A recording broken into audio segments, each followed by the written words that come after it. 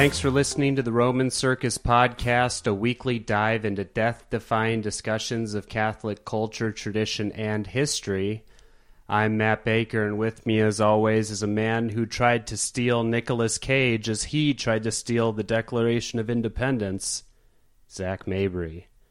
Zach, how are you, my friend? I'm doing good. If you want to tweet us and let us know how you're doing, you can tweet us at Roman Circus Pod. I'm at Hey It's Matt Baker. Zach is at Zach Mabry, Z-A-C Mabry. You can follow our news aggregate at Roman Circus News. How's that going, Zach? You know, pretty good. Keeping the stories out there, keeping the people informed. Okay, that's great. Email us podcast at romancircusblog.com. You can find us on iTunes. Rate it and review us if you want. You can also find us on Podbean, Stitcher, Google Play, and anywhere else there are podcasts.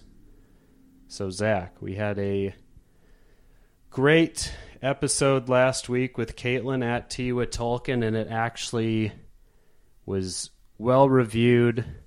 A lot of people kept commenting on how they liked it. We got a whole bunch of new listeners. But we wanted to take a few seconds and remind the people that even though we are super famous with lots of listeners, we're still the same as all of you out there in podcast land. For example, Zach knows the name of his butler just like everybody else. It hasn't changed him. Well, his last name. Yeah, well, they only have last names. I get my Lamborghini washed twice a week just like everyone else, Zach. It's pretty common, I think, to keep our Lamborghinis nice and fresh for the people. The point is we had a great episode. Everybody loved it, but don't think that it changed us one bit. We're still the same lovable podcast hosts that you've been with for 10 months now. But yeah, it was 10 months? Have we really been doing this for 10 months? Yeah, we've been doing it not 10 months straight. We've skipped some weeks. If you were to combine it all together, it would probably be like 8 months. But yeah, Roman Circus Podcast has been a thing for 10 months. Wow. Yeah. Amazing. I know. Who would have thought it'd last this long? I know. Most podcasts don't, Zach, but, when they zig, we zag. So, also... That we do. Also, my brother came out with a book this week called Maury C. Moose and the 101 Writing Prompts for Kids. Now, Zach, I know you have a few Maury C. Moose books. I love the Maury C. Moose franchise. You've celebrated all the books thus far. So he came out with a new book. Basically, a few years ago, he started writing kids' books, and it's about a lovable moose named Maury C. Moose. In his first book, he helps save Christmas, right? He helps. Oh, that's good. He helps his town say Merry Christmas again after many years of not being able to say Merry Christmas. They were able to say Merry Christmas again. And wow, when did that one come out? I know you're thinking it came out around 2016, but it actually came out a little bit earlier than that. So he foresaw Trump becoming president and allowing us to say Merry Christmas again. Well, I don't want to put any political spin on this book, Zach, but I do think Maury C. Moose is a trendsetter. So yeah, it's his fifth book. If you can find it on Amazon, Maury, Maury C. Moose. He's getting married at the end of the month. So if you want to support... Maury C. Moose is getting married? Yeah, he might be. Maury C. Moose and the Holy Matrimony, Zach. Okay. Yeah, no, my brother is getting married. So I guess if my brother's getting married, then Maury C. Moose, in a way, is also getting married. But yeah. Interesting. When are you getting married? I don't know. Maybe at the end of next month. I just wanted to prepare you for all of your family members at the wedding. Oh no, they know I'm a lost cause. That yeah. So if you need like a T-shirt that just says on there like I'm, like have the answer to that question. Yeah, it'll just say no on it. But yeah, so you can, if you want to check out some kids' books with some fun puns and some fun writing, check it out. We would all very much appreciate it. And if you don't, then I don't know what to tell you. But anyway, Zach, what's in the news? A lot of really important things are happening. Okay. So, world-renowned humanitarian Lindsay Lohan is in the news for some rescue efforts and her work against human trafficking. Mm-hmm. Yeah. So while in Paris, late at night, but I was thinking about it, and with the time change, it was actually not that late in America. So okay, maybe it was jet lag. Right, fair enough. Lindsay Lohan saw some children with their parents, and so she knew she had to do something. Right. If you see children with their parents, Zach, that is a major red flag. Yes. Right. Big red flag. Right. So, she starts speaking to them in English, but with an Arabic accent. Sure. Obviously. Okay. She is in Paris. Right. And telling them that she's going to rescue them. Mm-hmm. And then she starts following them down the street, continuing to talk to them. And then she goes to grab one of the kids, and the mom turns around and punches her. Right. Right in the face, right? Right in the it was a good punch. Yeah, no, it knocks her down. I mean, just knocks her down. And then she flips the camera around. Oh, by the way, she videotaped all of this on Instagram Live. Mm-hmm. Okay, that's what it's called, right? Yeah, sure. Lindsay Lohan Live. LLL. Yes. So she's Instagramming herself, trying to, basically kidnap these kids, and gets punched by the mom, starts crying. She kind of cuts in and out, but she's like, I'm so scared right now. Right. And it's like, you just tried to kidnap a kid and you're scared. Yeah. Well, that's she was worried about the kid's well-being. She wasn't thinking about herself and herself getting punched in the face at that moment. She was worried that these parents would take this child home and love them for the rest of their lives. Right. And so then she also made a comment, don't and then she used the F word, with Pakistan. Okay. And so, I think that's an important message to get out there. So we, support Pakistan. Yeah, so I guess it's really been a while since Lindsay Lohan's made the news. Yeah. Well, she, And so, yeah, when she... Continue, sorry. Well, I was just going to say, her effort to rescue these children from their parents, snatch them from their family, got her back in the news. And strangely, because we're in 2018 and the world's crazy, it all blew over really fast, I think. Yeah. Well, it kind of did, but also, what today is, right? No. What is today? It's October 3rd, Zach. It's October 3rd. Yeah. Isn't that? On October 3rd, we spoke again. Yes, it is Mean Girls Day, and it being a Wednesday is also pretty huge, okay? Mm-hmm. You only have to go to Mass once, though. Yeah, do you get... What are the requirements for the indulgence? Yeah, for the Mean Girl indulgence. Right. Well, you have to wear pink. Yeah. You can only wear jeans or track pants on Friday. Mm-hmm. You can only eat food that have less than 30% calories from fat. Okay. Is that... and then you fulfill... Also, make sure you go to confession within 2 weeks. Yes. Obviously. No, then the other thing I was like, what if it wasn't Lindsay Lohan? What if it was Jamie Lee Curtis in her body? Oh, that would have been bizarre. Yeah, like she had just, chugged some Activia. Mm-hmm.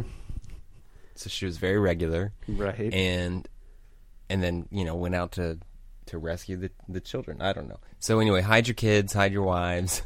Lindsay Lohan's on the loose. Yeah.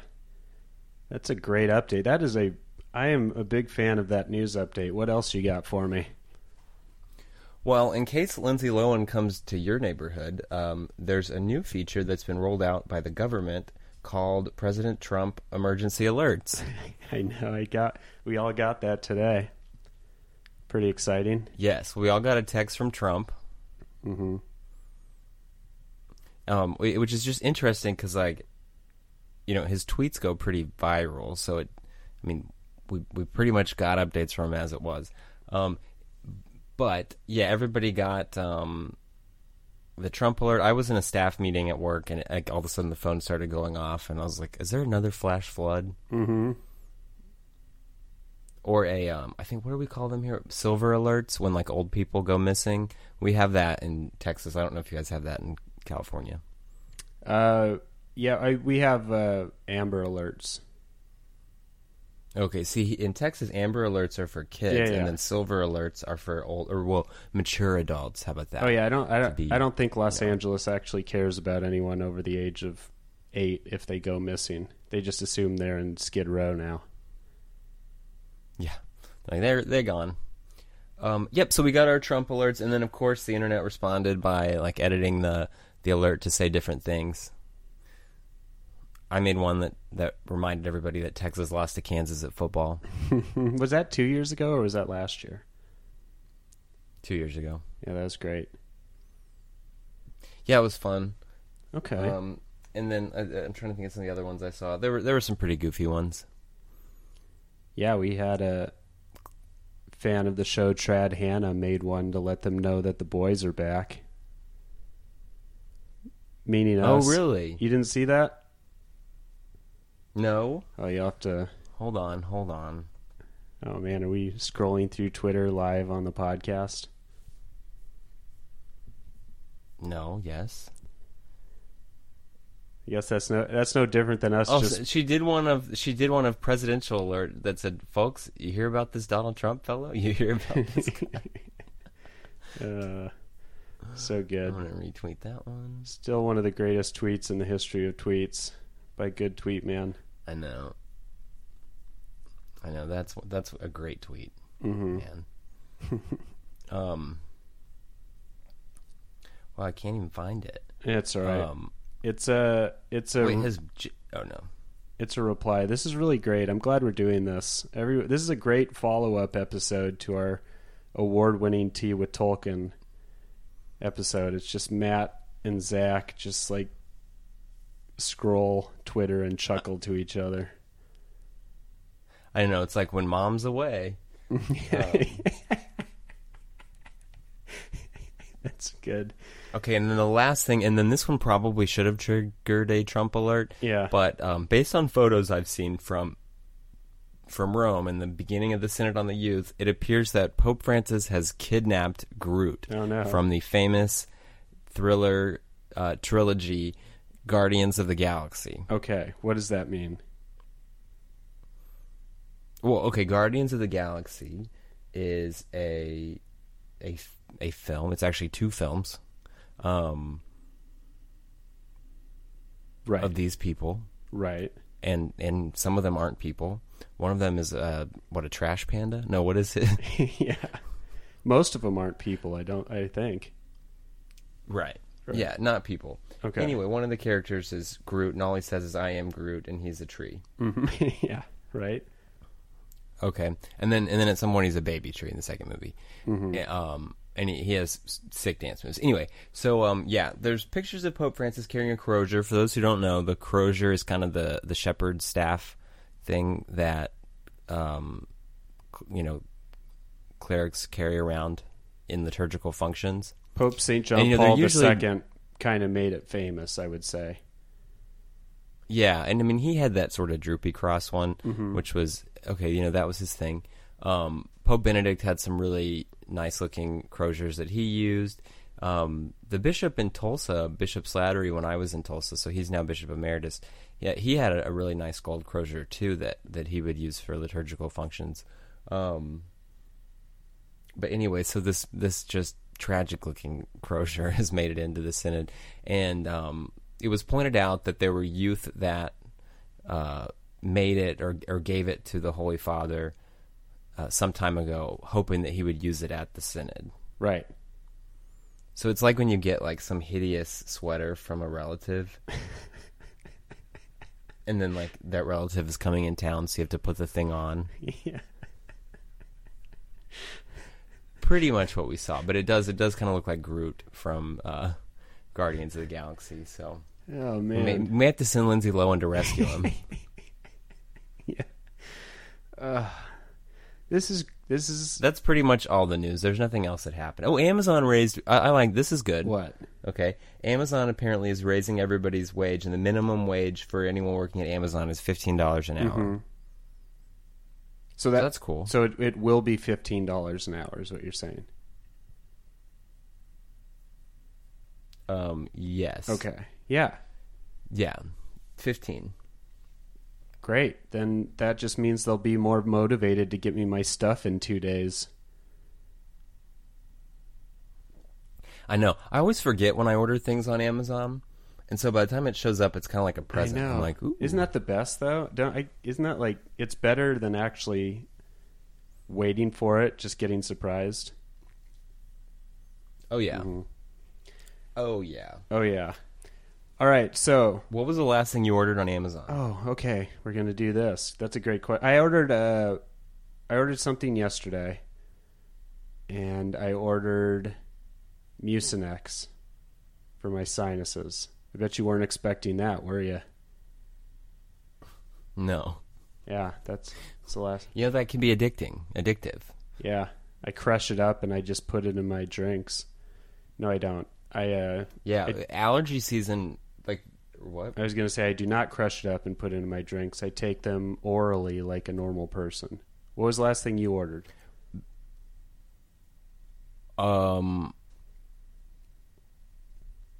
The last thing I ordered, oh man.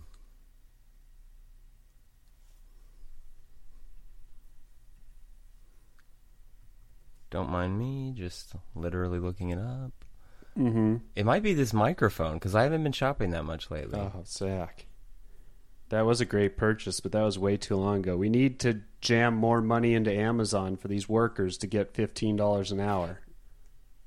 Yeah, that was my last thing that I had delivered. Okay. And, I bought some books. Always good. I bought a book on ADHD. Okay. Bought the book Bronze Age Mindset, which is wild. Yeah, that's good. But you were talking about ordering Mucinex. Actually, the pollen's been so bad in Dallas. How bad is it? I've heard stories. Oh, so bad. Mm-hmm. I've heard stories about junkies converting their meth back into Sudafed. I mean, I can't confirm, but I have heard talk. But anyway, folks, we have a great show for you this evening. Stick around. All right, let's awkwardly jam our way into the show. Okay. So before we do that, we started. Well, actually, this is part of it. 2 episodes ago, we started our series on the church. Right. We called it. Right. We called it "What is the Church?" Part 1, aka Shots with Hot. So we are going to do Part 2 today, as you will see by the title. The reason I'm putting in this awkward "yeah, but" before we start talking is we called it Shots with Hot because we took it out of the Fundamentals of Catholic Dogma by Ludwig Ott, right? And we did that as a play on Pints with Aquinas, the very, very popular Catholic podcast hosted by Matt Fradd. This week, if you listen to Pints with Aquinas, he did an episode about the 4 marks of the church, which is exactly what we were about to talk about in Part 2 of this 2-part series. Now, we debated... We got scooped. Right. Well, we debated whether or not we wanted to do it anyway, and we decided we would go forward with it because we already started doing it, and this is also information that is not like specific to any one person. Anyone can figure this out or find this out, and podcasts can be listened to at any time. So we thought, if you've already listened to that Pints with Aquinas episode, because odds are you have, because he has a ton of listeners, maybe you would like to listen to this again. And if you haven't, then congratulations, you get part 2 of our series very fresh. But yeah, we just wanted to address that because I know that some of the people that listen to that also listen to this, and we didn't want it to seem like we were just kind of like, furiously writing down what he said and putting it back onto this podcast. So that's kind of the explainer. And it is kind of funny that our Shots with Ott series kind of crosses over with Pints with Aquinas. So there's that. So funny. I don't know. Not funny, haha. Funny, like, yes. Like late night TV show funny where you just clap instead of laugh. And you like, oh man, you like stroke your beard. That's a rant that I just can go on and on and on about. Yeah, right. You like, I don't really watch late shows anymore, but it used to be my like favorite genre, right? And I thought that David Letterman was just the best, right? And now you turn it on and you see like Stephen Colbert or these people, and they don't tell any jokes. Like, you're just sitting there waiting. You're like, I know they're going to tell a joke. I know they're going to tell a joke. Mm-hmm. But basically, they just kind of make little zingers about the president. Right. Okay? And then the people in the audience clap, like you said. Yeah. Like, nobody laughs. They just clap. And then you turn on Samantha Bee, and basically, she makes fun of Americans who make like $20,000 a year because they shop at Walmart. Right. And again, all the responses to her comments are clapping. Like, normally when you tell a joke, people laugh. Anyway, sorry, rant over. But I would love to hear. Oh wait, one last aside before we roll into the real episode. Okay. Is this okay, Matt? Yeah, that's fine. I met Twitter's Jeremy McClellan in real life, IRL. Oh, that's right. Hopefully we're going to have him on the podcast this past soon. weekend. Yeah, we're going to try to get him on the podcast. Mm-hmm. And I got to see his stand-up show, and it was great. It was funny. He coached some kids on jokes later that weekend. And then he came to Mater Dei with me and got to see a high mass. So it was great. Cool guy. That's awesome. So like our list of people we've met continues to get longer because we've met what? You've met the Helmicks. I have. I've met McClellan. I've met Jake and Kevin. That's right. And Father Tim. You've met Father Tim. Yeah, great guy. Yeah, if you're ever in Los Angeles, shoot me a message and we'll meet up. I'm not scared to meet random people from Twitter. Zach isn't either. If you're in Dallas, shoot him a message and he'll come to your hotel room and knock on your door and do a little jig. Yeah. Just slide into those DMs. All right. We have to get into the back good to the stuff. church. Back to the church. Yes. So we've got a lot to cover. Okay. Mm-hmm. And so just a quick reminder where we're at. So last 2 weeks ago, we talked about the church, how it was founded by Jesus Christ. Right. How Peter was the head of the church, and his successor, the Bishop of Rome, the Pope, continues to be the head of the church with universal jurisdiction, and how the bishops under the Pope they have ordinary authority over a specific territory, and they derive their authority from the Pope. Right.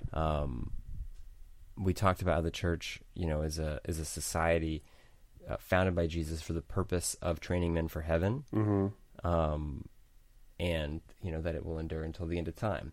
So go back and listen to that episode. It's really good. Take notes. Today we're going to talk about 3 attributes of the church and then the 4 marks of the church. Okay? Right. The 4 marks get mentioned quite a bit. Sometimes the 3 attributes get forgotten.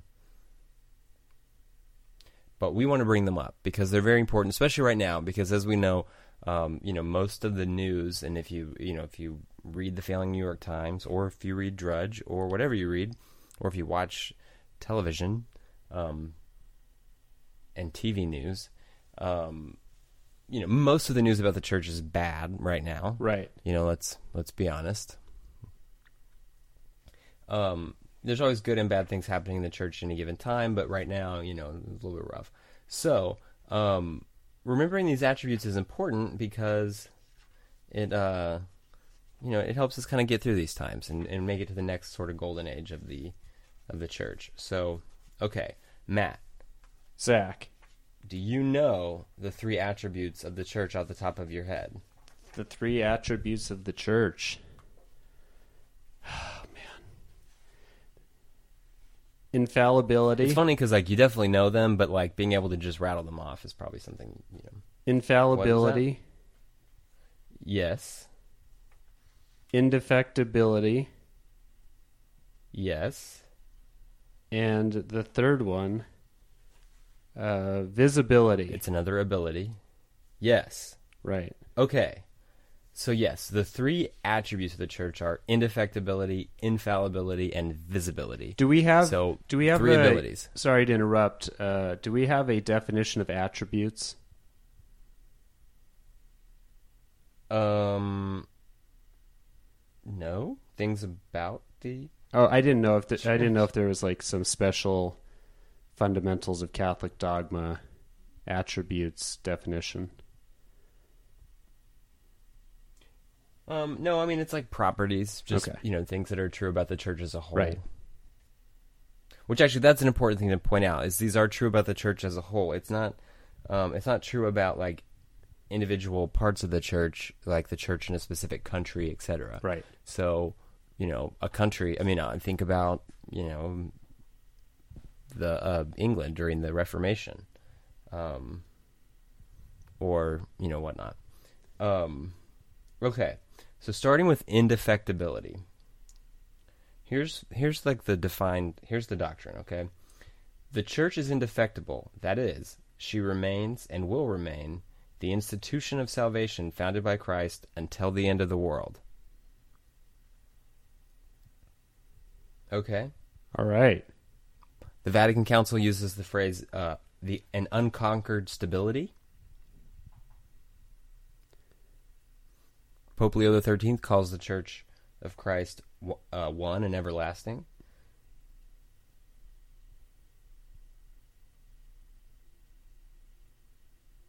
And so this is just important to consider. The church can't just veer off and, split from Christ and start its own thing. We've got lots of heresies about this throughout time and even through today. I think people that maybe see some of the sins of individual members of the church think that means the church has, jumped ship or is no longer the vessel of salvation, but that's not true. The other thing that's important, too, is that the church has always been indefectible, and I think this is just a critical point.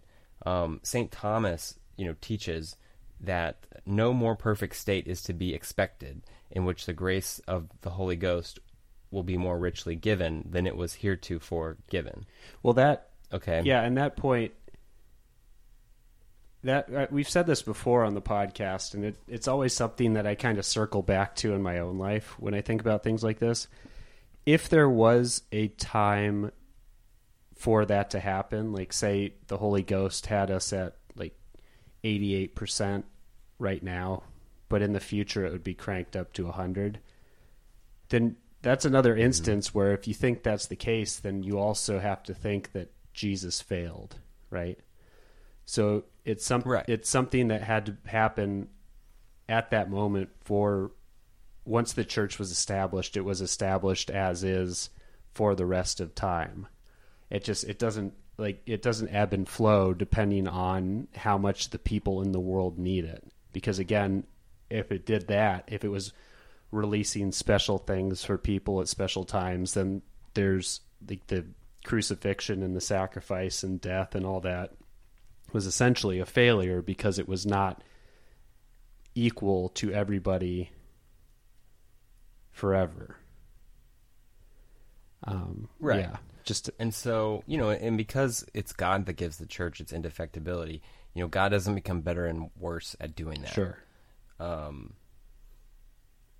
And so, I always mention that like the 20th century is a pretty rough time period as far as theology and spiritual writing goes, and there's very little from the 20th century that's worth reading. But if you do like peruse some of the things that the writers were talking about, there's this attitude that now that it's 1960 or whatever it is, that the super perfect church has arrived, and now that's this perfect generation that's got the church that knows so much more than those those fools from the Middle Ages, right, yada yada. Yeah. And I mean, this is something that Thomas warned us about and said that's not going to happen. There's not going to be a new Pentecost or anything like that. The Holy Spirit has been with the church the whole time, and like you said, it's not going to crank up from 88 to 100 during some special time period. The Holy Spirit has always guided the church. Yeah. Yes, so that's indefectibility, kind of self-explanatory, but worth touching on. The next one, infallibility. Infallibility. Yes, and so here's what the doctrine is on that. In the final decision on doctrines concerning faith and morals, the church is infallible. Okay, so faith and morals. That's very and those important. And morals is an expansive topic. So I mean, yes, it's specifically faith and morals, not physics and astrology, but ultimately, faith and morals encompasses human acts. Okay, so that includes things like economics, politics, etc. Right. A lot of people don't realize that. Now that also, it's clear a final decision. So the church doesn't just go around offering final decisions on things, but you couldn't restrict morals to simply. A lot of times people think morals only has to do with maybe the sixth and ninth commandment, or some of the more basic matters. But realistically, morals encompasses all human acts, because properly human acts all have a moral attribute to them. But Zach, it's not like I've murdered someone. That's what people always say when they do something bad. Not always, but that excuse. Right. Yeah, I think it's an Eye of the Tiber headline where it's like, local woman didn't murder anyone or anything and doesn't need to go to confession. Mm-hmm. Yeah. Yes. And so so with that definition of infallibility, there's the object of infallibility. So here you go. The primary object of the infallibility is the formally revealed truths of Christian doctrine concerning faith and morals. Okay, so you've got divine revelation, basically the deposit of faith that's handed down through tradition, and that's the object of the church's infallibility. Okay. Primarily. Right. That then the secondary would make sense, object because that's kind of how the church began, right? So it was all revealed. Yes. And so then the secondary object of infallibility is truths of the Christian teaching on faith and morals, which are not formally revealed, but which are closely connected with the teaching of revelation. So, okay. So do you have an example of that? So, like, to explain that, it's basically, it's kind of the consequence of, the primary, what's been revealed. It's like theological conclusions that are, reached by, taking a matter of doctrine and, teasing it out and working out, if this is true, then that is true. Would that be, et cetera, et cetera. Would that be the Immaculate Conception? I think so. Yeah. Right, because it was something that necessarily wasn't defined until much later, but it had it wasn't something they pulled out of thin air either, right? So all the things were there, and they just basically defined it as such later on. Right. And that can go positive or negative. So the church can basically say, positively this is true, or they can say negative, that this is an error, opposed to the truth. Okay. And actually, I would say, at least from the documents that are, more commonly read, the church does the negative thing more often. Because that kind of keeps people looking for the truth and searching, where they'll say, okay, no, this is an error, scratch this, Right. This statement's condemned, yada, yada.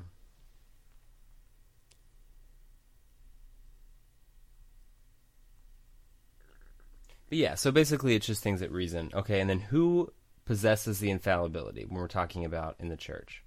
Okay. Me and you, the Roman Circus podcast. Right. I mean, our podcast, of course. Right. Right.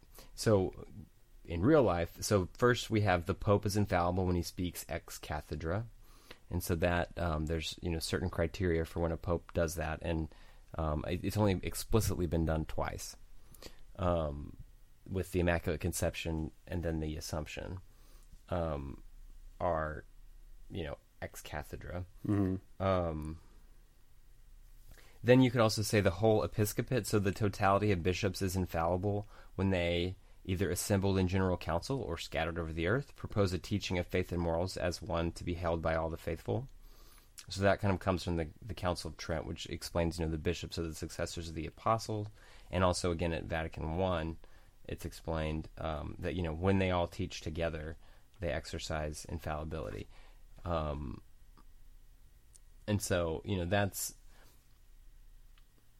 that's almost more in theory than in practice, because, you don't, right, especially right now, the bishops, there's a lot of disagreements among bishops these days. So, but when they're all speaking together, that would be infallible.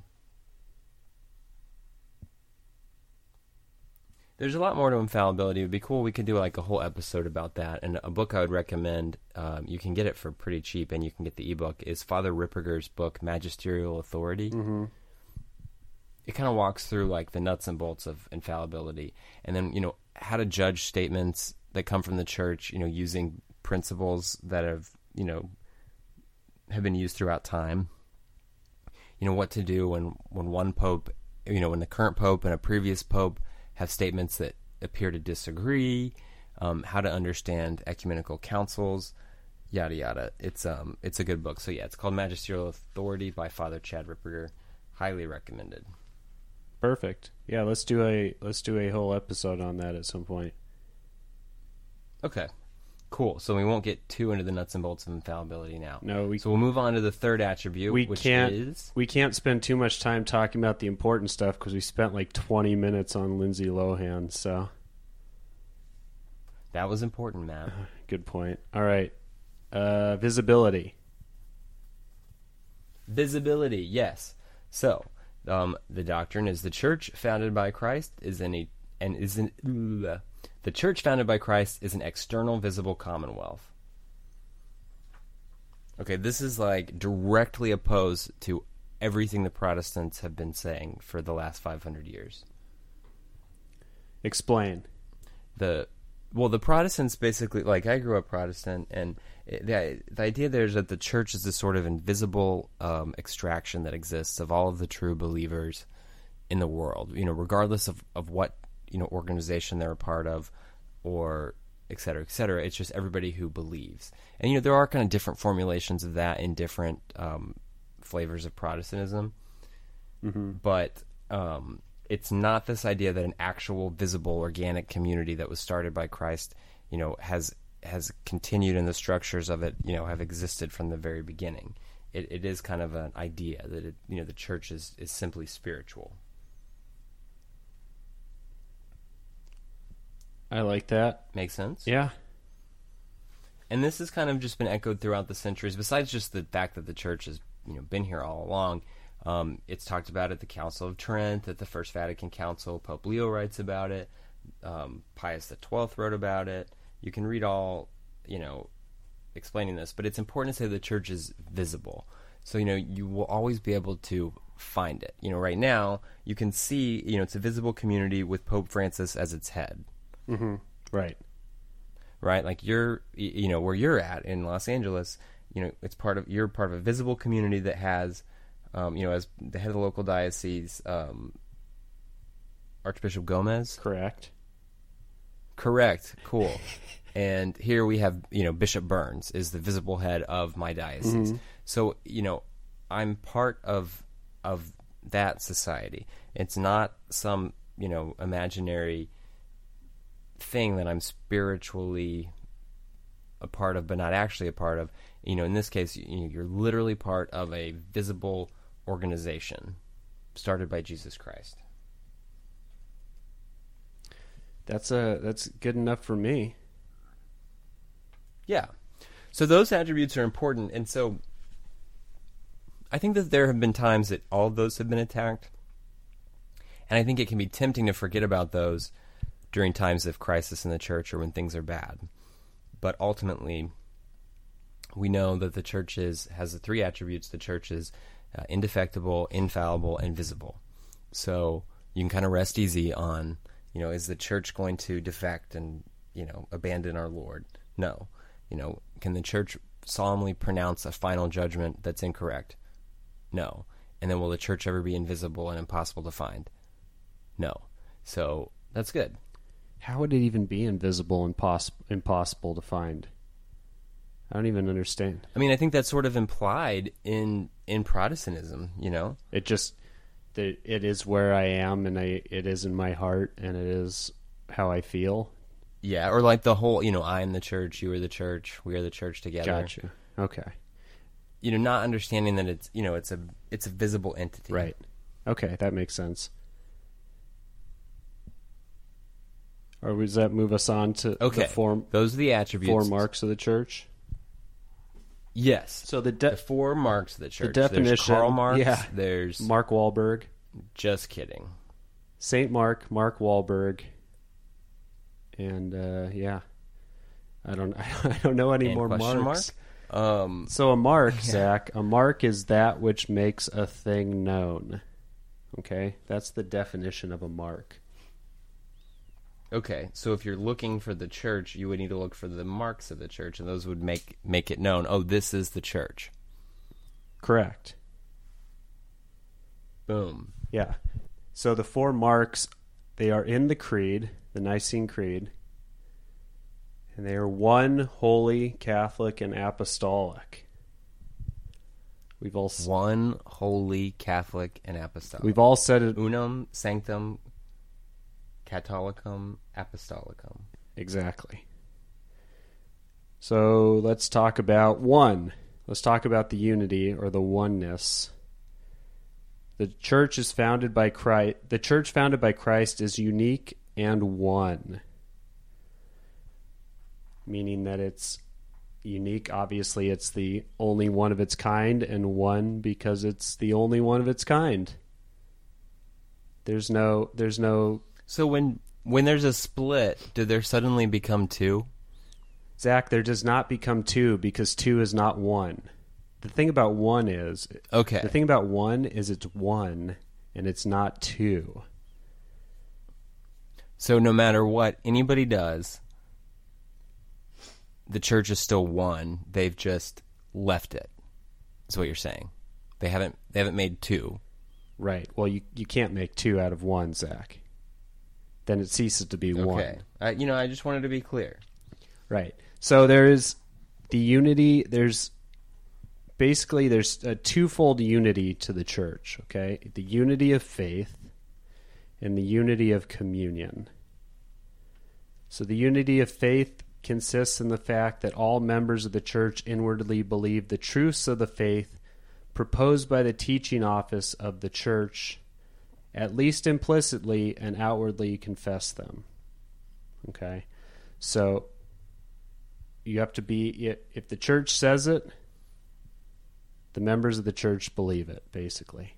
That's how you are within that church in that aspect. And then there's the unity of communion, consists on one hand in the subjection of the members of the church to the authority of the bishops and of the pope, and on the other hand in the binding of the members among themselves to a social unity by participation in the same cult and in the same means of grace. Whoa, a cult. I know. Whoa, oh no. Yeah. So, in the same means of grace, obviously the sacraments are involved in that, right? One is cut off from the unity of faith by heresy, and from the unity of communion by schism. So there you go, Zach.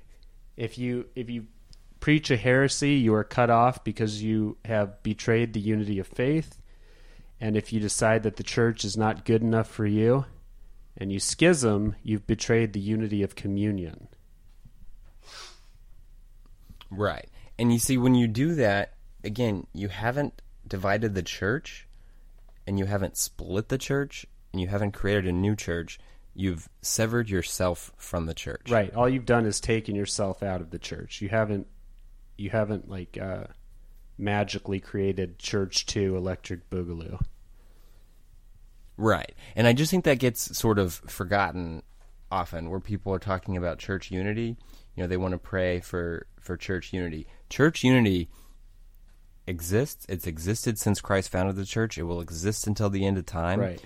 What we want to pray for is for all of the Christians and all the the baptized people who believe that the man Jesus Christ was God, for all of them to come back and enter the one church which remains united. Mm-hmm. But there aren't multiple churches. The church has never been split. The church has never been divided, because it's God that keeps the church one. But people, and lots of them, have split themselves from the church. They divided themselves from the church, but they haven't threatened the church's unity with those actions. St. Thomas declares that the unity of the church is founded on three elements: the common faith of all members of the church, the common hope of eternal life, and the common love of God and of one another in mutual service. So, well, that is just so that's one. Next up we have... So that's unum. Right, we have holy. The church founded Sanctum. by Christ is holy. Okay, so the church is holy in her origin, her purpose, her means, and her fruits. So not necessarily all of her leaders, all of her members. No, yeah, it doesn't... The church is holy because it is the means of salvation, right? It is the means of holiness. Okay? Okay. So and I like that. So you said origin, purpose, means, fruits. Right. So the salvation, the church, we have salvation as a means to edify and to sanctify us. Okay? Edify to correct me if I'm wrong, but to like give us the knowledge and give us the truths of the faith, and sanctify to basically sanctification for our final end. Yeah. Okay. Basically train us for heaven. Mm-hmm. So not only those members who are holy, but the sinners also belong to the church. So that's kind of the point you brought up, is the holiness of the church does not rely on the holiness of its members. Okay? So if there are 1 million Catholics in the world and only 5 of them are in the state of grace and even care about the sacraments, the church will still be holy, right? Right. And those other people that are sinners, the sinners are still in the church. Right. Yeah, so... And they don't threaten the holiness of the church. That's the big problem of people. Like we talked about this in our Why Stay Catholic in 2018 episode, but like people who say, "Oh, I'm not going there because they're all sinners and they're all terrible people." Like, yeah, I mean, everyone everywhere is sinners and terrible people, right? You stay in the church because the church is the holy entity and the means of salvation. So that's really at its core what they're talking about in this piece. Right. But I think we should all, I mean, obviously, and you agree, we should all strive for holiness, because, you wouldn't want to, in your actions, diminish the perceived holiness of the church.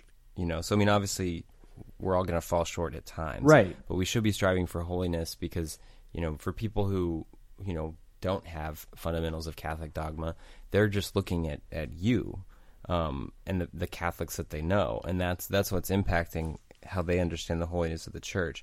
So, until they get it figured out that the holiness doesn't come from members, you just want to be as holy as you can, and not just because people are watching. I mean, primarily because, God's watching and your guardian angel is watching, but also because you don't want to diminish the perceived holiness of the church by your actions. Right. You don't want to create scandal or anything through that. Right. So that is holy. Okay, we got unum and sanctum. The next one we have is Catholic. Catholicum. The church founded by Christ is Catholic. Ha. Yeah. So not Orthodox. Just kidding. So Catholic means universal, Zach. The church is called universal. The church is called Catholic, especially on account of her spatial extent over the whole earth. Okay? I like spatial extent as a phrase. So yes. it means excellent spatial extent. Yeah. So it is Catholic because it is universal and it is available to everybody. Okay? It is the same. So it's not just for one race? I'm sorry, what was that, Zach? Not just for one right? The church is not just for one race? Oh, for one race. No. It's for everybody, Zach. It's open to everybody. Okay, not just for people who are rich. Well, I mean, yes, a little bit more for people who are rich. LOL. Yeah. No, it's for everybody, Zach. Virtual Catholicity. Did I say that right? Sometimes words don't sound correct when they leave my mouth. Catholicity? Yeah, that's right. All right, well, it's existed from the beginning. Actual Catholicity, by its nature, could only be achieved after a fairly long historical development. Okay? So basically, virtual Catholicity is the intention to extend over the whole earth together with the capacity to achieve the purpose. And actual Catholicity is the actual extension of the church over the whole earth. So the actual is the spreading of the church via the apostles, right? And via the members that go and spread this throughout the entire earth into foreign territory. And the virtual is the Catholic Church that began when it was founded. Okay? Does that make sense? Right, because, it was always for everybody. Right. So, but it was for everyone, but not everyone knew about it until they were told. Okay. Makes sense. Do you know who first used the term the Catholic Church? Or used the title, rather? Was it Ignatius of Antioch? Oh my gosh, it's almost like we're reading the same book. I didn't look. Yeah, you're correct. That's how smart I am. Where Jesus Christ is, there is the Catholic Church. Nice. All right, so the final one. So we've got unum, sanctum, catholicum, and then there's one more. It is the apostolic. One holy Catholic and apostolic. The church founded by Christ is apostolic. Simple enough. It is. Apostolic signifies derived from the apostles. Christ founded his church on the apostles by transferring to them his threefold office: teaching, pastoral, and sacerdotal. Christ willed that these offices and the powers corresponding to them should be transmitted to their successors, since the purpose of the church makes it necessary that these be perpetuated. So, it is something that was established by Christ, passed down, and it will be passed down for the rest of time. Because if it's not... In like literally through an unbroken line of apostles. Right. Because if it's not, then Jesus failed. Okay? Mm-hmm. So when people say that, like, shortly after Jesus ascended into heaven, the church veered off course and adopted all these wild superstitions and, you know, became super pagan, and then 1,500 years later, you know, people finally looked at the Bible and said, hey, this is all wrong, and purified it. That kind of violates the idea of apostolicity, right? yeah, Jesus failed for 1,500 years. Or actually, he just failed in general, if that's the case. There would be no... Right. That's sort of implied by the argument. Yeah, I mean, if that's what they want to think, and they somehow rediscovered new Jesus, I don't know. I don't know what they say, but yeah. So it is unbroken, and it has to be the same for everybody throughout time.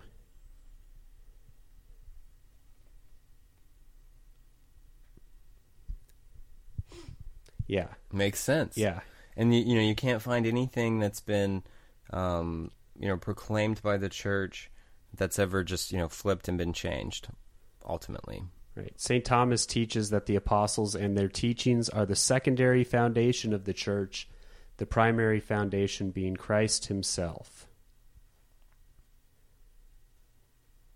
All right, so we've got the Unum Sanctum Catholicum Apostolicum Ecclesiam. Right, so there's this bit that says the four properties of unity, sanctity, Catholicity, and apostolicity, since they appear externally and are easily recognizable, are not merely properties of being, but at the same time outer marks of the true Church of Christ.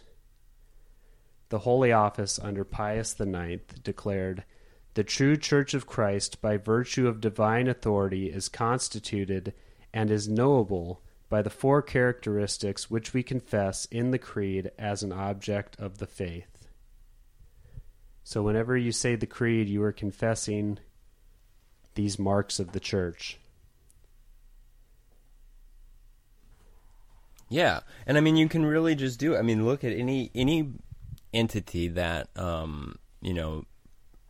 that proposes that it's the Church of Christ.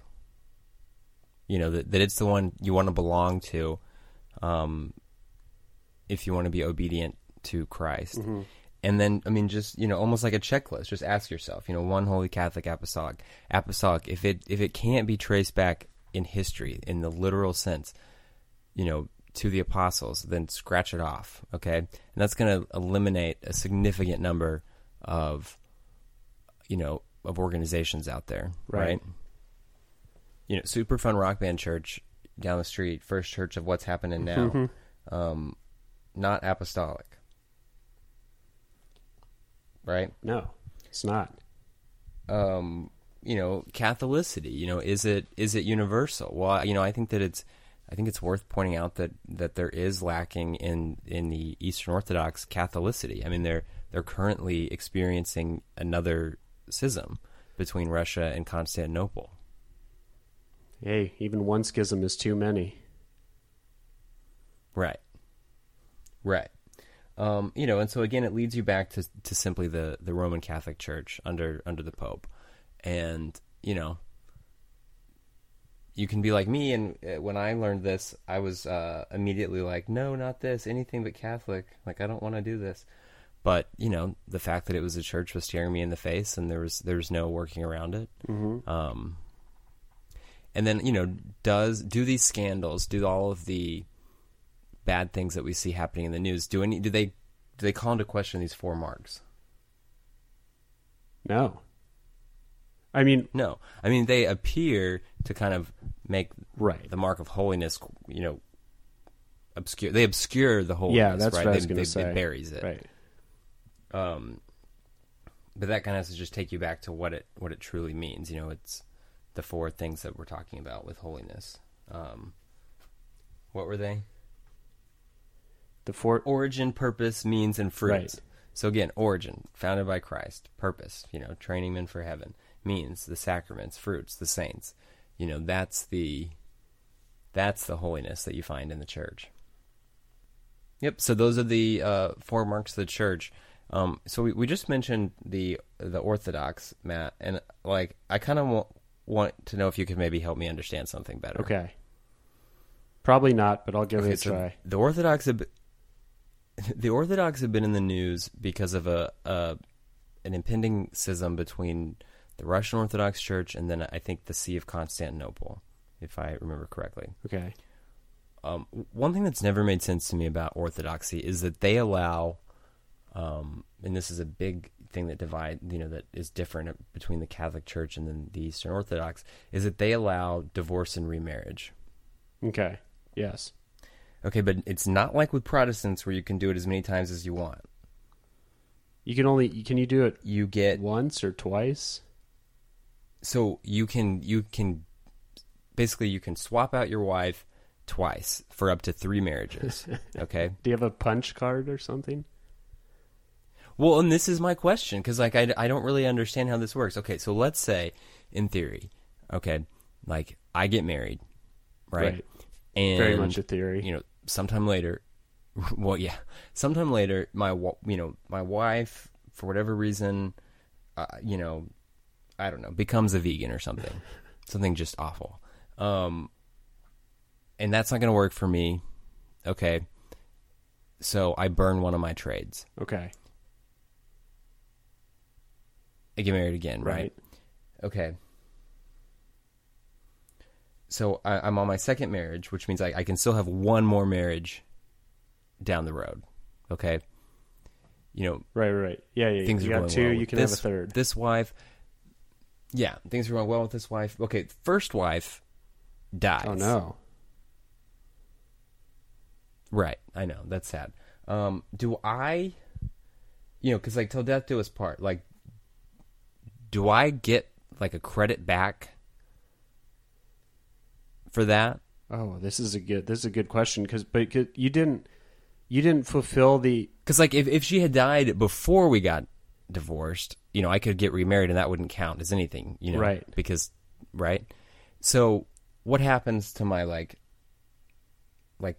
what are my credits? What are my stats if that happens? You didn't fulfill the necessary qualifications of till death do us part. So I think you lose out. I think you made your bed, and you decided that you didn't want this person and you wanted the second person. So I don't think you get to apply credit to that because this poor woman died at an early age. I think you have to just. Okay. I think basically what you have to do is you have to write out this second marriage for at least another year before you make any decision on using up that third one, because you still, by my count, will be about 34 at this time. So you have a long life ahead of you, and you only have one marriage left, Zach. You can't blow it. Well, okay, and so then again, back to this example. Let's say that the first wife didn't die, mm-hmm. but things don't work out with the second wife, and I get back with the first wife, and that's technically my third marriage. So am I done at that point, or because it was the first wife, it doesn't count as a trade? Oh, see. Again, like these are important things. You have the loop. Okay, you have a loophole. I get what you're saying. Right. And what would be really freaky is, let's say that is the case. Like I'm on my third marriage. I have no more trades left. It's like Mario Kart. My balloons have been shot off. Oh no. Yeah. I know. But the woman I'm married to, she's only traded once. Mm-hmm. Okay, so she still has an extra. Like I'm vulnerable in that case, right? Yeah. Because she can just peace out whenever she wants. Oh. But like at that point, I'm stuck. I see what you're saying. It's like that Dirty Santa game. Like I've had my gift stolen, and I can't go draw another gift from the middle. Right. Oh, this is tough. This is. I mean, the strategy, like the theory and the gaming that would go into this dangerous marriage game that they play in the East.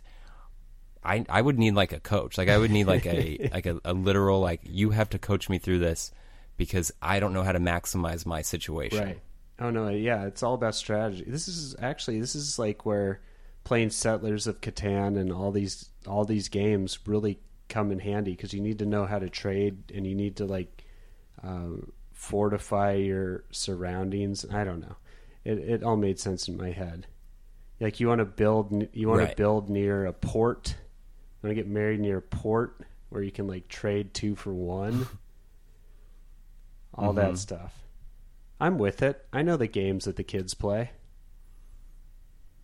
Yeah, if anybody wants to like explain this to us, feel free to reach out because I have a lot of questions about that. Before we know if we want to remove ourselves from the church for this Orthodox paradise, we need to get some details straight. Right. Try before you buy. Yeah. All right. Saint of the week. Let's get. You got a saint of the week for I us? have a saint of the week, Zach. It is Saint Therese of Lisieux. You heard of this? The little flower. You heard of this gal? You heard of her? Unfortunately, Saint T. She passed when she was 24. Zach. It was a. She did not. She was half your age. Yeah, she didn't live a long life. Her feast day is October 1st. She is the patron of October 3rd. Sorry? I think her feast day is October 3rd. I'm sorry. Yes, it is October 3rd. She is the patron of HIV/AIDS sufferers, radio carathons, which is pretty amazing. Did you expect there to be a patron saint of radio carathons? I didn't. I will say I didn't expect that. Florists and gardeners, Alaska, the Philippines, Gardens of Vatican City. She is a doctor of the church, first of all. First and foremost, before any of that other stuff. Doctor of the church. At 24, Zach. Wow. Yeah, she unfortunately wow, amazing. Yeah, she died of tuberculosis. Now, you would think all that stuff is pretty amazing. What's even more amazing? It's weird. Like, sorry. It just seems like people used to die so much of tuberculosis. Like, should I be worried? Like, anyway, go on. I've never even known anyone who's had that, Zach. Her parents are both saints. Okay? If you thought... What? Yes, did you know this? I'm sure you knew this. St. Louis and St. Zélie. Yeah. Is that how you pronounce it? I think so. So her parents... I believe they were canonized fairly recently, too. They were canonized. They were canonized by Pope Francis. Yeah, 2015. Okay, so you're thinking you got a doctor of the church raised by 2 saints. She had 5 siblings, or she was one of 5 siblings. Mm-hmm. So you're thinking those other 4 must have been giant screw ups, right? Like just playing the odds. No, they were all religious. So they had some Carmelite nuns. They had few Carmelite nuns, and one of them was the what do you call it, head mother of the Mother Superior, where Saint Therese was. So that would have been pretty amazing. But yeah, this whole family, it's an amazing family. There's saints and there's religious all in this family. And if you want to pick a holy family other than the Holy Family, I'm just saying pick a holy family to look up to, then I suggest this one. Yeah, my family's looking lame at this point. Oh man, all of our families are looking pretty lame. Pope St. Pius X called her the greatest saint of modern times. I've heard exorcists say that she is very powerful as far as an intercessor to protect from like diabolic influence. Okay. Like they basically said demons are terrified of little Therese. All right. That's good enough for me. Yeah. Well, good work, Zach. Everyone, Fun episode. Thanks for listening. And we will talk to you all Yes, next week. We'll talk to you soon. Keep your kids safe from Lindsay Lohan. All right. See ya.